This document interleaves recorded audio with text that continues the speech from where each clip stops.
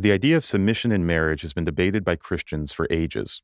The book of Ephesians says for husbands and wives to be subject to one another out of reverence for Christ. But what does that look like in practice? We explore after the music.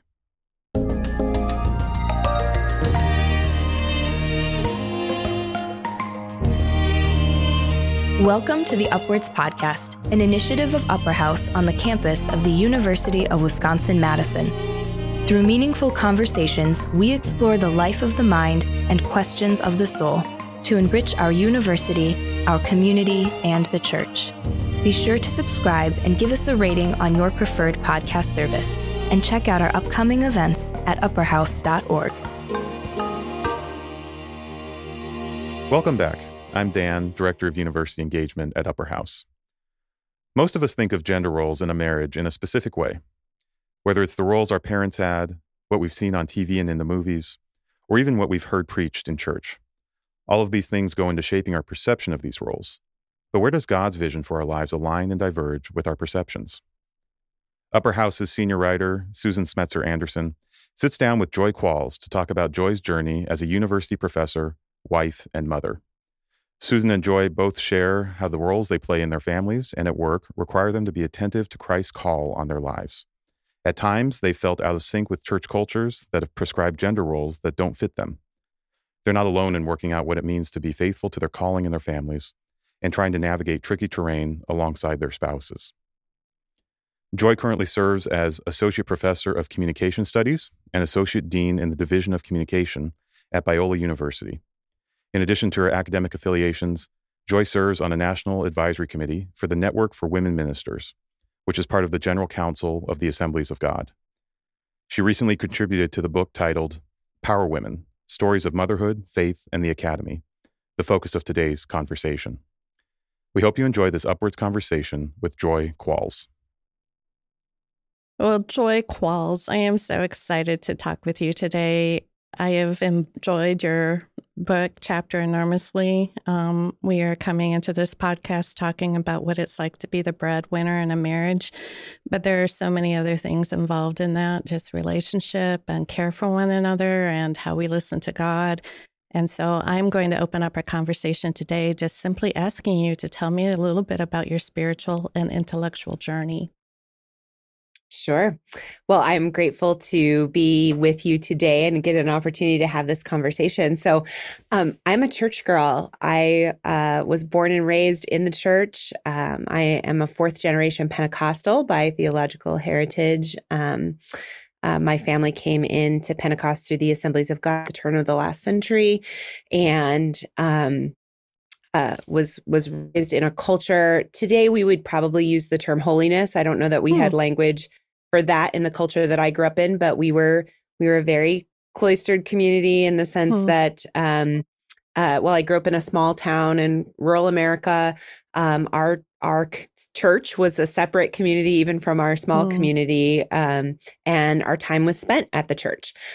So Sunday morning, Sunday night, Wednesday night, couple of weeks a year for revival. Anytime something like that was going on, our life centered and revolved around the church. So I don't know that there is a time when I can tell you that I didn't know Jesus, but I have come into faith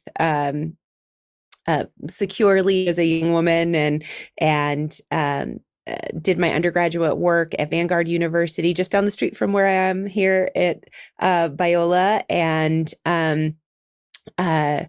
it was there that my faith was strengthened, in some ways challenged, but where I really came to an understanding of God's call on my life and who I was in Christ, and have just journeyed with Him ever since. And so that's kind of my theological heritage. But I would say it was also in my college experience that my call to the academy came. I didn't recognize it at first. I was studying to go into government and politics, and would even spend some time in that space. But the seed was planted there. Let's just say when I finally had the realization and the recognition myself the response from the faculty who had sort of mentored me and brought me into the academic world was, it's about time. So, oh, really? So yeah, oh yeah. So it was just a reaffirmation of something that I think had been stirring in my heart for a really long time. What did that they knew. see in you? I'm sorry, I interrupted you, but no, that's okay. Yeah, no, that's okay. What did they see in you that made them think you should be in the academy? Oh, that's a good question. You probably should ask them. Okay. But I think probably the response would be thinking to a couple of specific people, that there was an intellectual curiosity for the work of the academy, not just what it meant to be a student. You know, I wasn't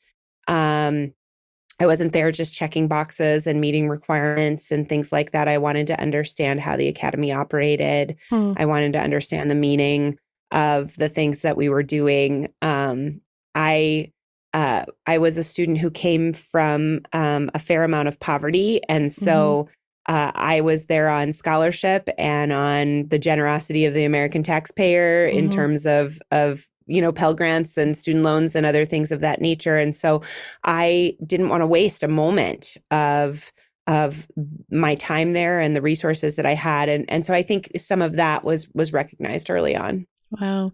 Well, I think that sometimes we use this word of academy, and in general, what we're talking about is the college and the university world that we've both spent a lot of time in, because I was a perennial student. My father actually called me downwardly mobile because I was always going back to school to learn something. And I had a real yearning to understand why people made the choices they made, and how they are persuaded to do one thing or the other, or why they lean into certain ways of viewing the world and not others. And so, my study of communications, which you also studied, led me to go to a master's program in Denver, and then led me to Wisconsin, where environment, quite honestly, that was quite different than what I grew up in Texas.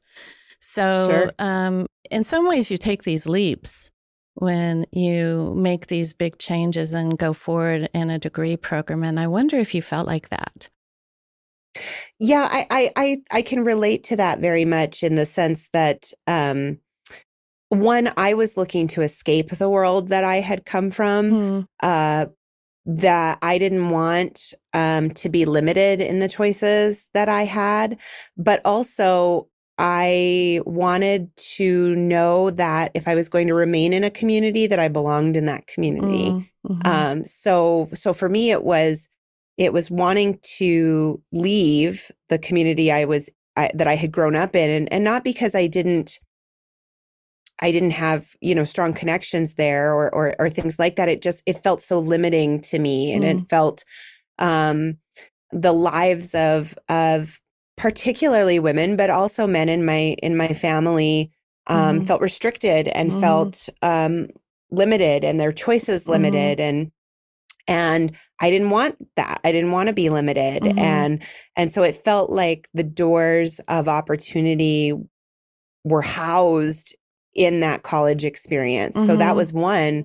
But once I got there and I discovered all of these other people who had different political beliefs than I was raised with, who loved Jesus, and different social community understandings, urban and suburban ways of living, who also loved Jesus, and people from other denominations who had different theological backgrounds than I did, who were also Christians, because again, I was sort of raised under the cloud of like, well, we're the real Christians, and these people have dead religion, or they have false religion, or whatever it happens to be. To discover, here were people I was living with who did not share. In fact, some of who questioned the theological underpinning of a denominational school, which was sort of strange to me.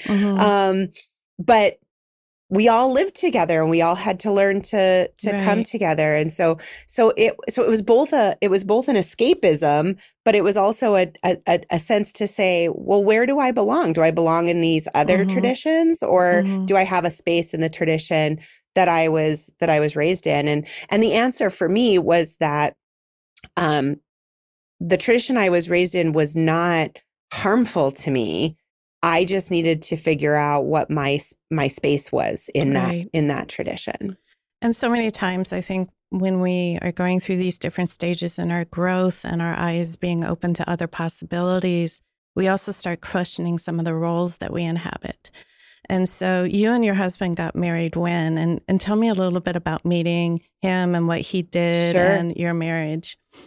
Yeah. So we met sort of by accident. I had been new to an area of Virginia where I was going to go to graduate school. I was looking for a church that I would feel comfortable with. And I always started with churches in our denomination and had explored a couple of others and they didn't feel like good fits for me. And I happened to see a church on the freeway that had a Assemblies of God symbol on it. And I was like, okay, I need to find that church.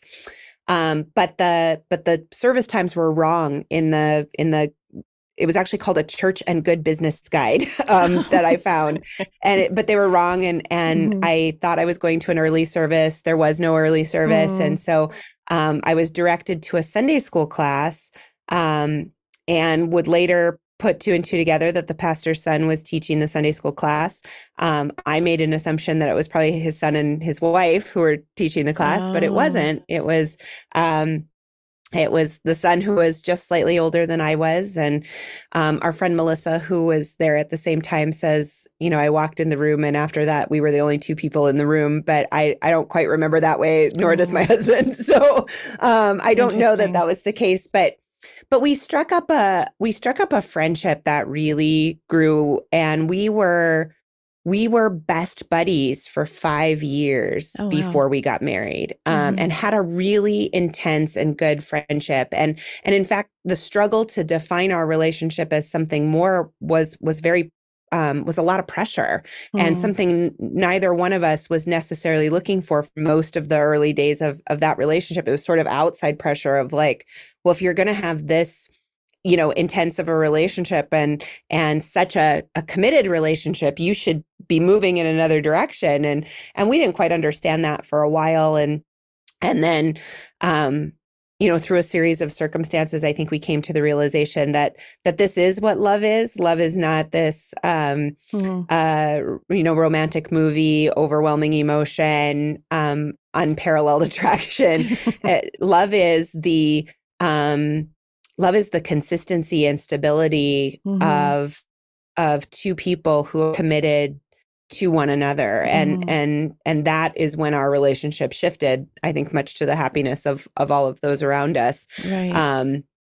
But during those years, we dated other people and would come and like go out together after those dates with other people and kind of compare notes and talk through that relationship and stuff. But yeah, so we were married in 2005 after a 5-year relationship, and we're married in Virginia. And less than a year later, again through sort of a series of circumstances that neither one of us could have predicted or planned, found ourselves jobless and nearly homeless because the housing boom was taking off and they were going to turn our apartment building into condos to sell. So we weren't evicted because of anything we had done wrong, but they were going to convert these apartments into condos and sell them. And so we had to get out. And so we were sort of at a place of like, what do we do? And I was finishing up a PhD program and my husband was kind of trying to chart his next steps. He had worked in social services and the counseling space for a while. And so we had a mentor who reached out to us and said, come to Springfield, Missouri. And at first we both were like, I don't know. But we saw the hand of God in that. And so my husband went to seminary for 2 years to finish his master's in counseling. And I would take odd jobs along the way while I was trying to finish my dissertation, and what we thought would be 2 years, and then we would return to Virginia, which we both loved. We were in Missouri for 9 years. We had 2 children, 2 dogs, and owned a home. And then in 2015, the Lord called us to Southern California, again, a space that neither one of us had any intention of ever me returning to or him ever living in. But the Lord's plans were greater than our own. Yeah. And you also wrote in your chapter that you had those two children like within 13 months of each other, right? And you were writing your dissertation. And if I misunderstood that, let me know. But you were, I think, doing 3 jobs at once with 2 kids, a marriage, a dissertation. And I can imagine that was really an intense decision time for you too, as you were trying to juggle everything.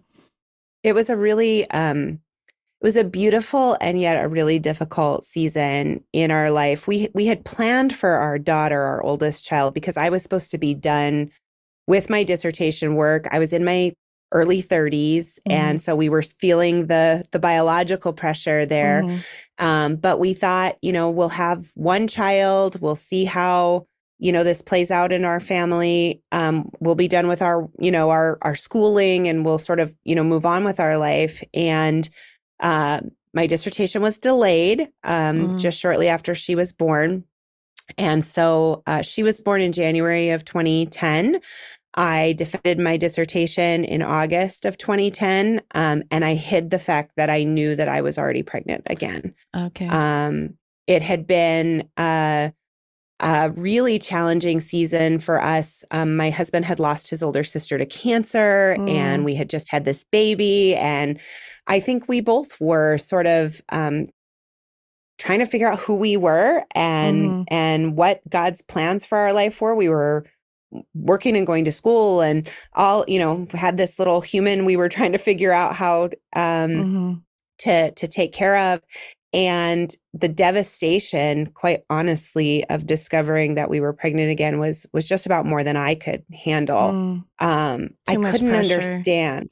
It was too much pressure. It was why had God called me to this thing that had taken me 15 years from the time of my undergraduate schooling all the way to this place. I knew how much my daughter required, and now I was going to have a second one that also required this attention and these needs, and both my physical body as well as my emotional and spiritual body. And what did that mean? Right. And so my son was born in March of 2011. So I had 3 kids in 2 years.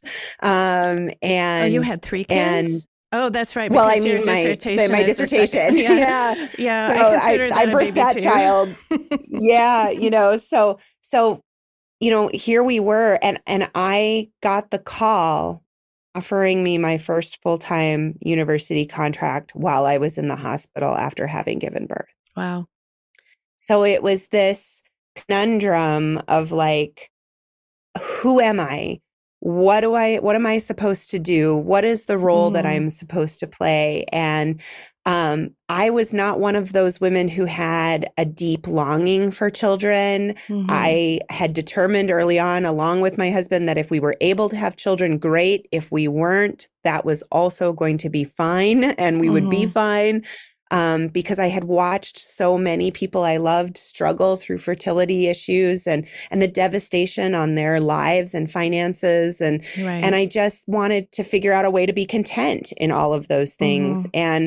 And that was distressing, because here I was able to have a baby without hardly thinking about it, And so it was a lot of cognitive dissonance and a lot of exhaustion and challenge. But by the time my son was a year old, my husband had gone back into social services after finishing his master's degree and was working in some pretty intense abuse and neglect situations. The program that he worked with the state was an effort to keep families who had been marked for child removal together, trying to keep those families together. So it was what was called intensive in-home services. And that program was ending through the state, much to all of our chagrin.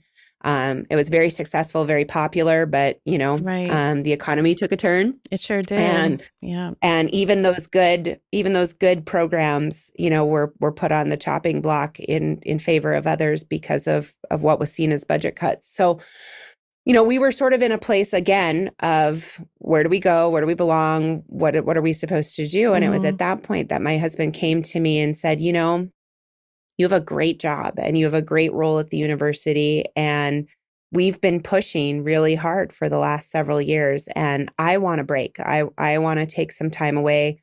And so what would you think if I left working full time and I stayed home with the kids, so we're not having to pay for childcare and, figure out, basically his salary was going to pay for childcare. And we had come to sort of that conclusion.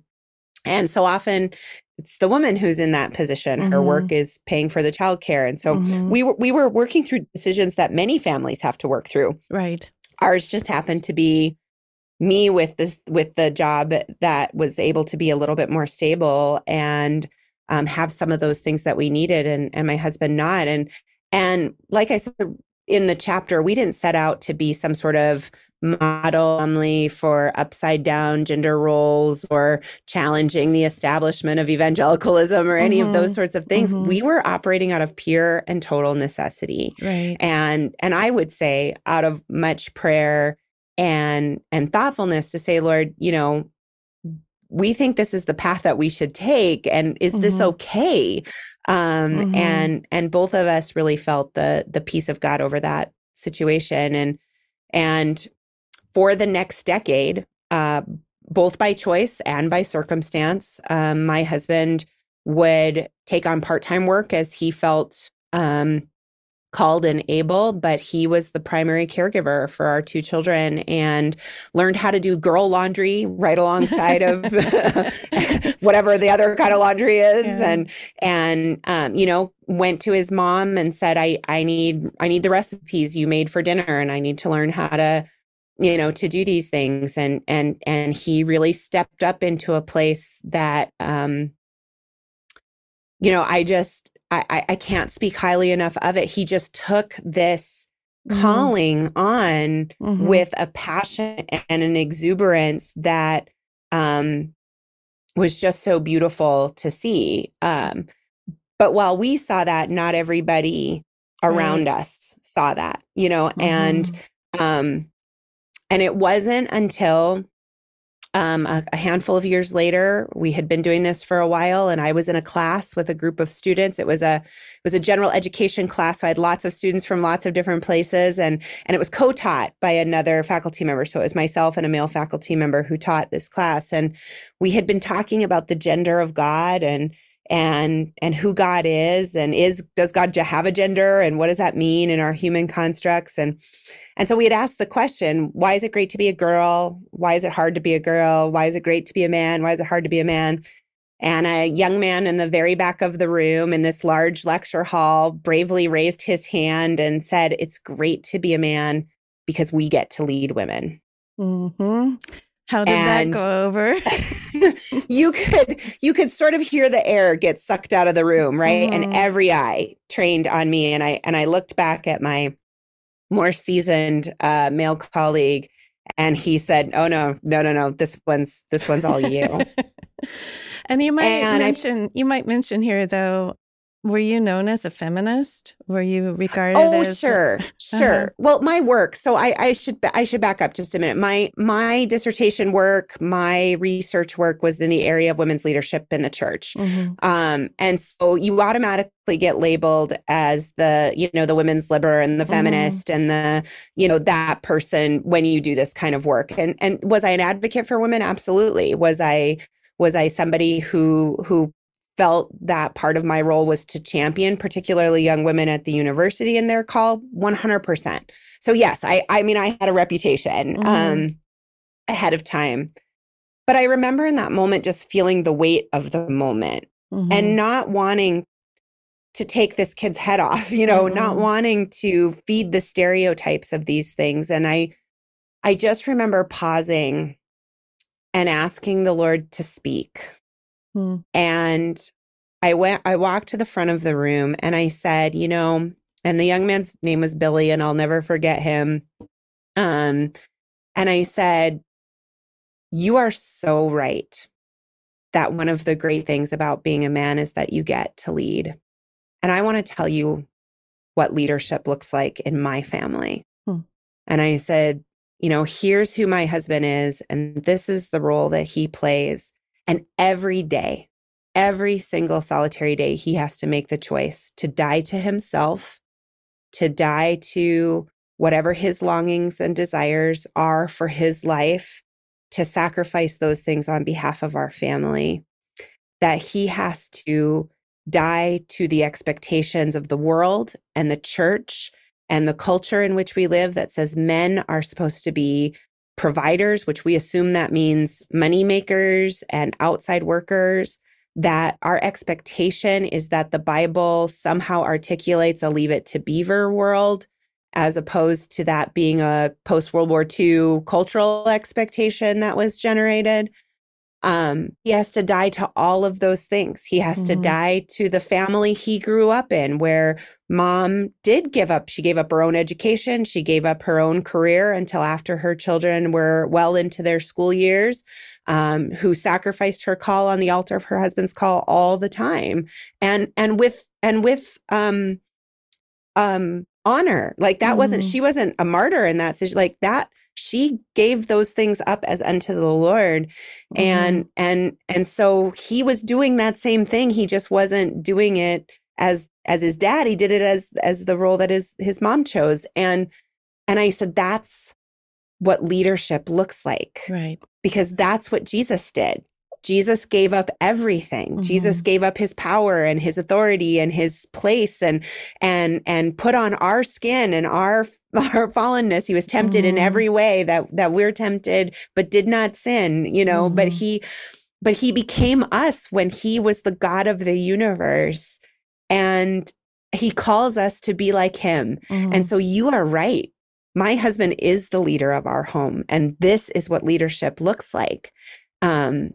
And the beautiful thing is that I get to lead alongside him because he's so secure in who God has called him to be and the things that God has called him to do, that I get to be here with all of you. Like I wouldn't be here if it wasn't for this man. And look at what a beautiful thing it is that I get to be here. And I just wanted to turn it on its head, that leadership is positional and leadership is financial and leadership is some sort of authority or power. That no, leadership is in the cruciform nature of Jesus. Leadership is dying. Leadership is taking up your cross. Leadership is shedding the expectations and doing the thing that God has called you to do. Yeah. And that's been my goal through all of this, is not to champion the role that I held, although I'm proud of the work that I do. I'm proud of the positions I hold. I hope I am an example to both young men and young women, but it's not a personal champion. It's to say the greatest gift that has been given to me in this season is a husband who loves and honors and cherishes me enough to be able to say, I will be the one who lays down these things for our family. And God has honored that. He's honored that. There were lots of years where I prayed desperate prayers of like, Lord, please give him a job, give him a purpose, give him a, but the reality of it was that I was in the wrong in those situations because he was doing what God called him to do. And our children, I grew up in the latter half of my life in a single parent home. I had watched others including those, I said, there's worse things than not having a dad in your life. And sometimes having a dad in your life is one of those things. I had seen that with friends and family. And here my kids had this man whose full attention was devoted to them, who, when they woke up in the middle of the night, sick or scared, they called for their dad. And that was such a beautiful thing to me, even in the midst of my own insecurities about what the culture said a woman should be and what the role of a mom should be. And all of those. Did I want my kids to call for me? Absolutely. But every time I would look at their relationship with my husband and think, who gets this? Who gets to have this relationship? And that's the relationship that I think God is beckoning us towards. So again, my husband served as a model of Christ-likeness to me and ministered to me more times in this space. And I think my kids would say the same thing. And I use past tense a little bit on this because for the first time in a decade, my husband did return to full-time work this year.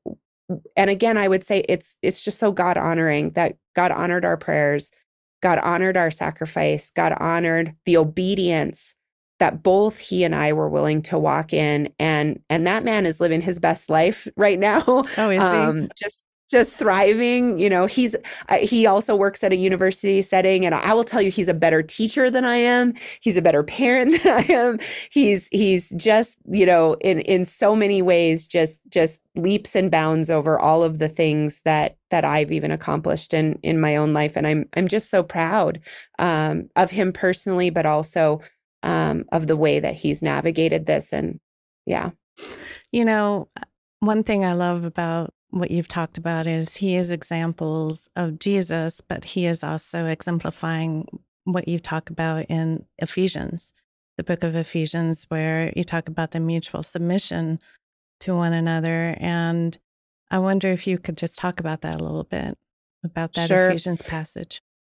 Well, again, I think too often the scripture gets used as a bludgeon, both against men and women in the roles that we play. And so oftentimes the passages in Ephesians 5 about the role of a wife and the role of a husband, the woman is supposed to love and you're supposed to respect, and the husband is supposed to love, and those passages in the 20 verses of Ephesians, which I believe are all true, but somehow in the editing process, verse 21 got separated from 22 and following. And Ephesians 5:21 says, submit yourselves one to another as unto the Lord. And I think the challenge with that is I think it's supposed to cap off all of those other things. Like, here's how you submit yourself one to another. Here's how these things play out. But because they're separated, we assume that's part of the previous section. And these things are separated from that. And I don't see it that way. I see it as a continuation. Really, there's the umbrella, right? You remember that old umbrella image of what, authority and submission look like? The umbrella is we're to submit ourselves one to another as unto the Lord. And here's what it looks like for a wife to submit herself. And here's what it looks like for a husband to submit himself. And so I think, again, the call of submission is the call to death, right? Husbands are supposed to love their wives as Christ loved the church and gave himself up for it, right? So actually what I'm called to do as a wife in submitting and respecting of my husband is not nearly as dramatic of a call as the one that he's called to, but it doesn't matter because it's not a contest of who gets to submit more, right? Because the capstone verse is submit yourself one to another as unto the Lord. And I think when we miss that, we miss the beautiful plan that God has laid out, both in how God relates to us and in our relationship with him, and how God expects us to relate up to himself. And those were the things that we were created for. We were created for relationship with God. We were created for relationship with one another. And so Ephesians doesn't bother me at all. Because when I read Ephesians in the way that makes the most sense to me with those verses together, it all clicks. It all makes perfect sense. And when we leave that out, we leave out a significant foundationary standard for how we are supposed to relate to one another in marriage and in friendship and in community and in all of those things. And the outflow of that is all of this other stuff as outlined in Ephesians. Yeah, and there's that aspect of death being, dying unto ourselves. But what we get in return is real life.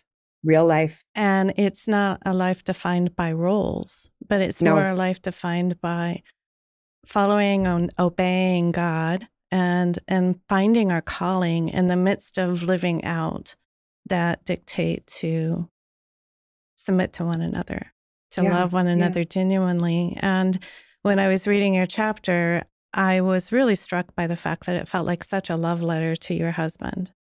And it was beautiful. And I imagine you could hand it to your husband and he would receive it and just realize that his life has ended up blessing enormously the life of his children as well as you. And when I hear you praising him for the work that he is doing now, it's actually a real affirmation of the fact that his obedience has yielded this fruit and put him in a place where he can now do these other things. That there is a complementarity to that I think is really beautiful. So I just really appreciate the way you frame these relationships. Well, and it is very much that, if I was determined throughout these years, because of the messages I would receive and the messages that he would receive about the spaces that we inhabited. I mean, I just can't tell you the amount of hostile emails and the amount of, Twitter DMs that are condemning of me and my research and our family and derogatory towards my husband, that in all things I would seek to honor him and the choices that he made on behalf of our family, because that it was not just a pragmatic decision. It was a decision bathed in prayer, and it was a decision we revisited often, and it was a decision that came with a lot of scorn. And I even had people who ideologically maybe would have affirmed everything that we were doing, who were like, people are concerned about your family situation. And I would be like, why are people concerned about my family's? First of all, like, what business is it of theirs? And second, who would not want, I mean, I have lived the most charmed life for the last 10 years because this man gave of himself every day for me and our family. Like, what a gift. And to be honest with you, what an answer to prayer. Because my life, all over my life, I longed for someone to love and care for me in ways that I had not seen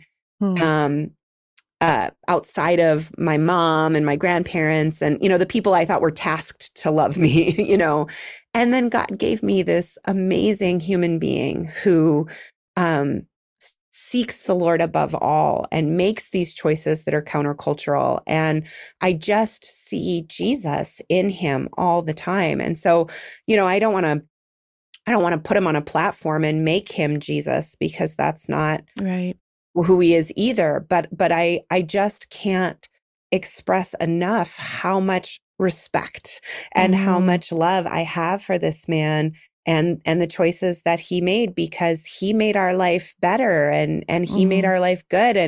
And even though I would say him returning to full-time work and me being in the positions I'm in and our kids being a little bit older has changed our life. We can afford things we couldn't afford before. We can do some of those things.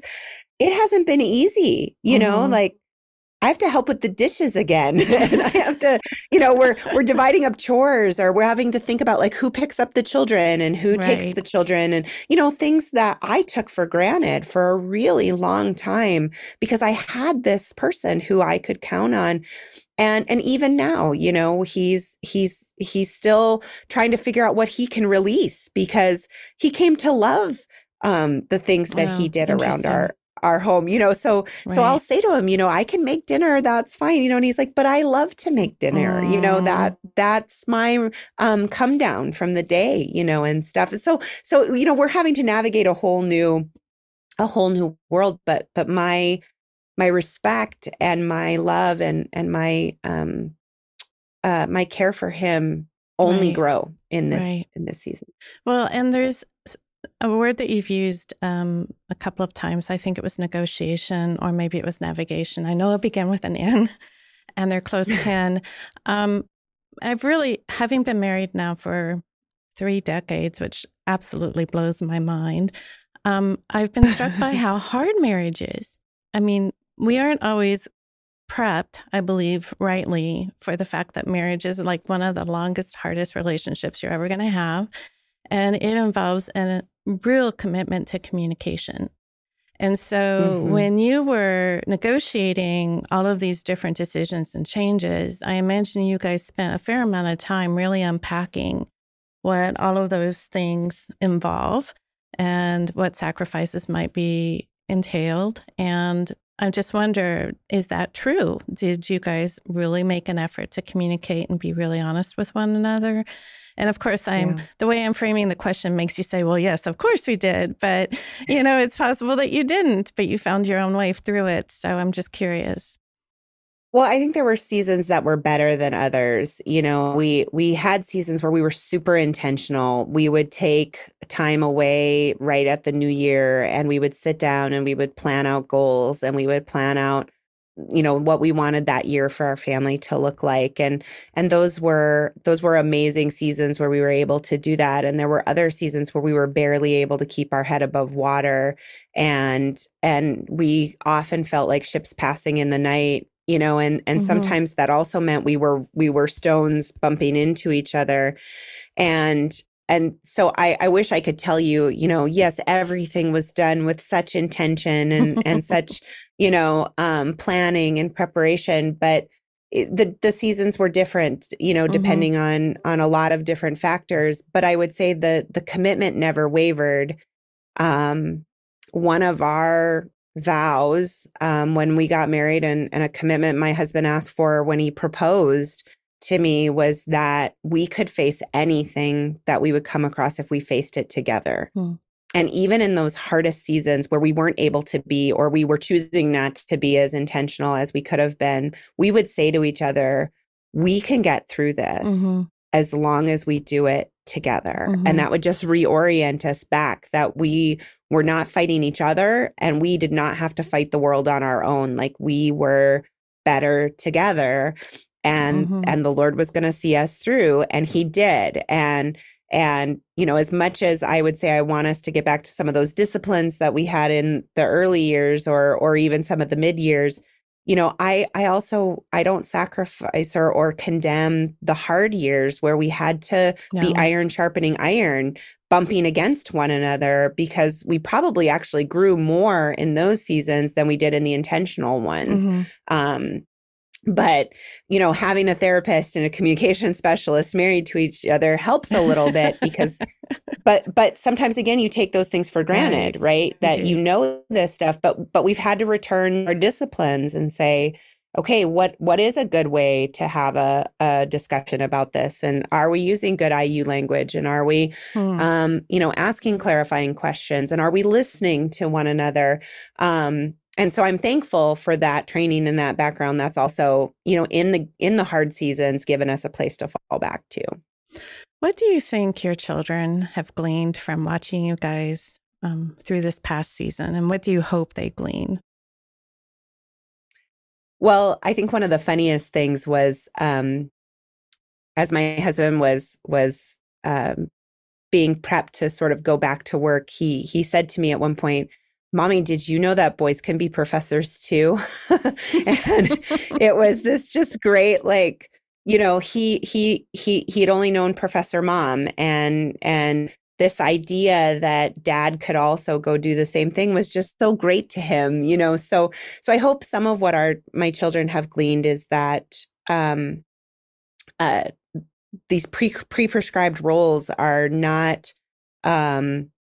demands upon us. They're cultural things that have developed over time, and that I hope my children have gleaned that when you walk in obedience, the Lord honors that obedience. And I think they have. I think they've seen the way their dad has shouldered so much in caring for our family, that they see that is what a leader looks like. That is, it's not about the things the world tells us that it's about. It's about somebody who is willing to take up their cross and follow Jesus. But I also hope that they see that their potential is not based on their gender. It's not based on their the role that they play. Mom's not a leader because she's an associate dean. Mom's a leader because God has called her to be a leader, and I want my son to have a different perspective of women in the same way I want my daughter to see herself differently than, and vice versa. I want them to see those things. So I think we are seeing that. I'm grateful to have these amazing kids that we have who are pretty well adjusted and are successful in the world that they inhabit. And I hope that we have modeled for them the things that we say to them, that, boys can cry and girls can be angry. And, these things that where when they express something, we're able to not say things like, no, don't do that, but to say, tell me why we have big feelings about that, or tell me why that frustrates you, or, and that we view them in the life of our family. They're part of it. It's not, parents and then our kids, they're part of it. And you guys pray together too. We do. I there's times I feel guilty because we don't have extended times of Bible reading and, devotions together and things like that. But just the other night we were out on our way to the symphony and we stopped for a quick dinner, and out of our habit, we prayed together before we ate about the day and our food and all of those sorts of things. And the family next to us at the table stopped afterwards and were like, that just meant so much to us, to see you pray together. And so I think some of those things we take for granted, that this is just part of our life. But the truth is that that is a very intentional part of our life. We don't just pray out of habit or rote obligation, but because we have to depend on the Lord for all of these things. Well, I am very grateful for you. And I actually heard you say the word grateful more times than I could count during our podcast. And I actually think that is something we should note. I think we should note the fact that you recognize the value of what you have been given. You recognize the value of what your husband has done. But you too have done, you too have broken your own role models. You too have become a role model of sorts. And I think recognizing that's really important because you both have worked hard to do what you've done. Yeah. And I think your kids take that lesson to heart. And if they don't always appreciate it at this stage of the game, they will definitely appreciate it later. So I just want to say a real thank you to you for your time, for your sharing your story, and for being so genuine. It has been a genuine pleasure for me. Thank you. Well, it's my pleasure to get to be with you and to get to talk about these things. And I don't say any of this to diminish my own self and those things, but to just say that I am just incredibly grateful to God for the many blessings that he's bestowed upon me and generations of prayers, not only that I've prayed, but that were prayed for me, that I see not only the fruit of, but I see his hand continually at work. And that is worth being grateful for. It certainly is. I hope you have a wonderful rest of your day. Thank you, Susan. Thank you. Thanks for joining us. If you enjoyed today's podcast, be sure to subscribe and give us a rating on your favorite podcast app. Also, be sure to check out our upcoming events on upperhouse.org. The Upwards podcast is supported by the Stephen and Laurel Brown Foundation. It is produced at Upper House in Madison, Wisconsin. Hosted by Dan Hummel, music by Micah Bear, audio engineering by Jesse Koopman, and graphic design by Madeline Ramsey. Please follow us on social media, including Facebook, Instagram, Twitter, and LinkedIn with the handle @UpperHouseUW.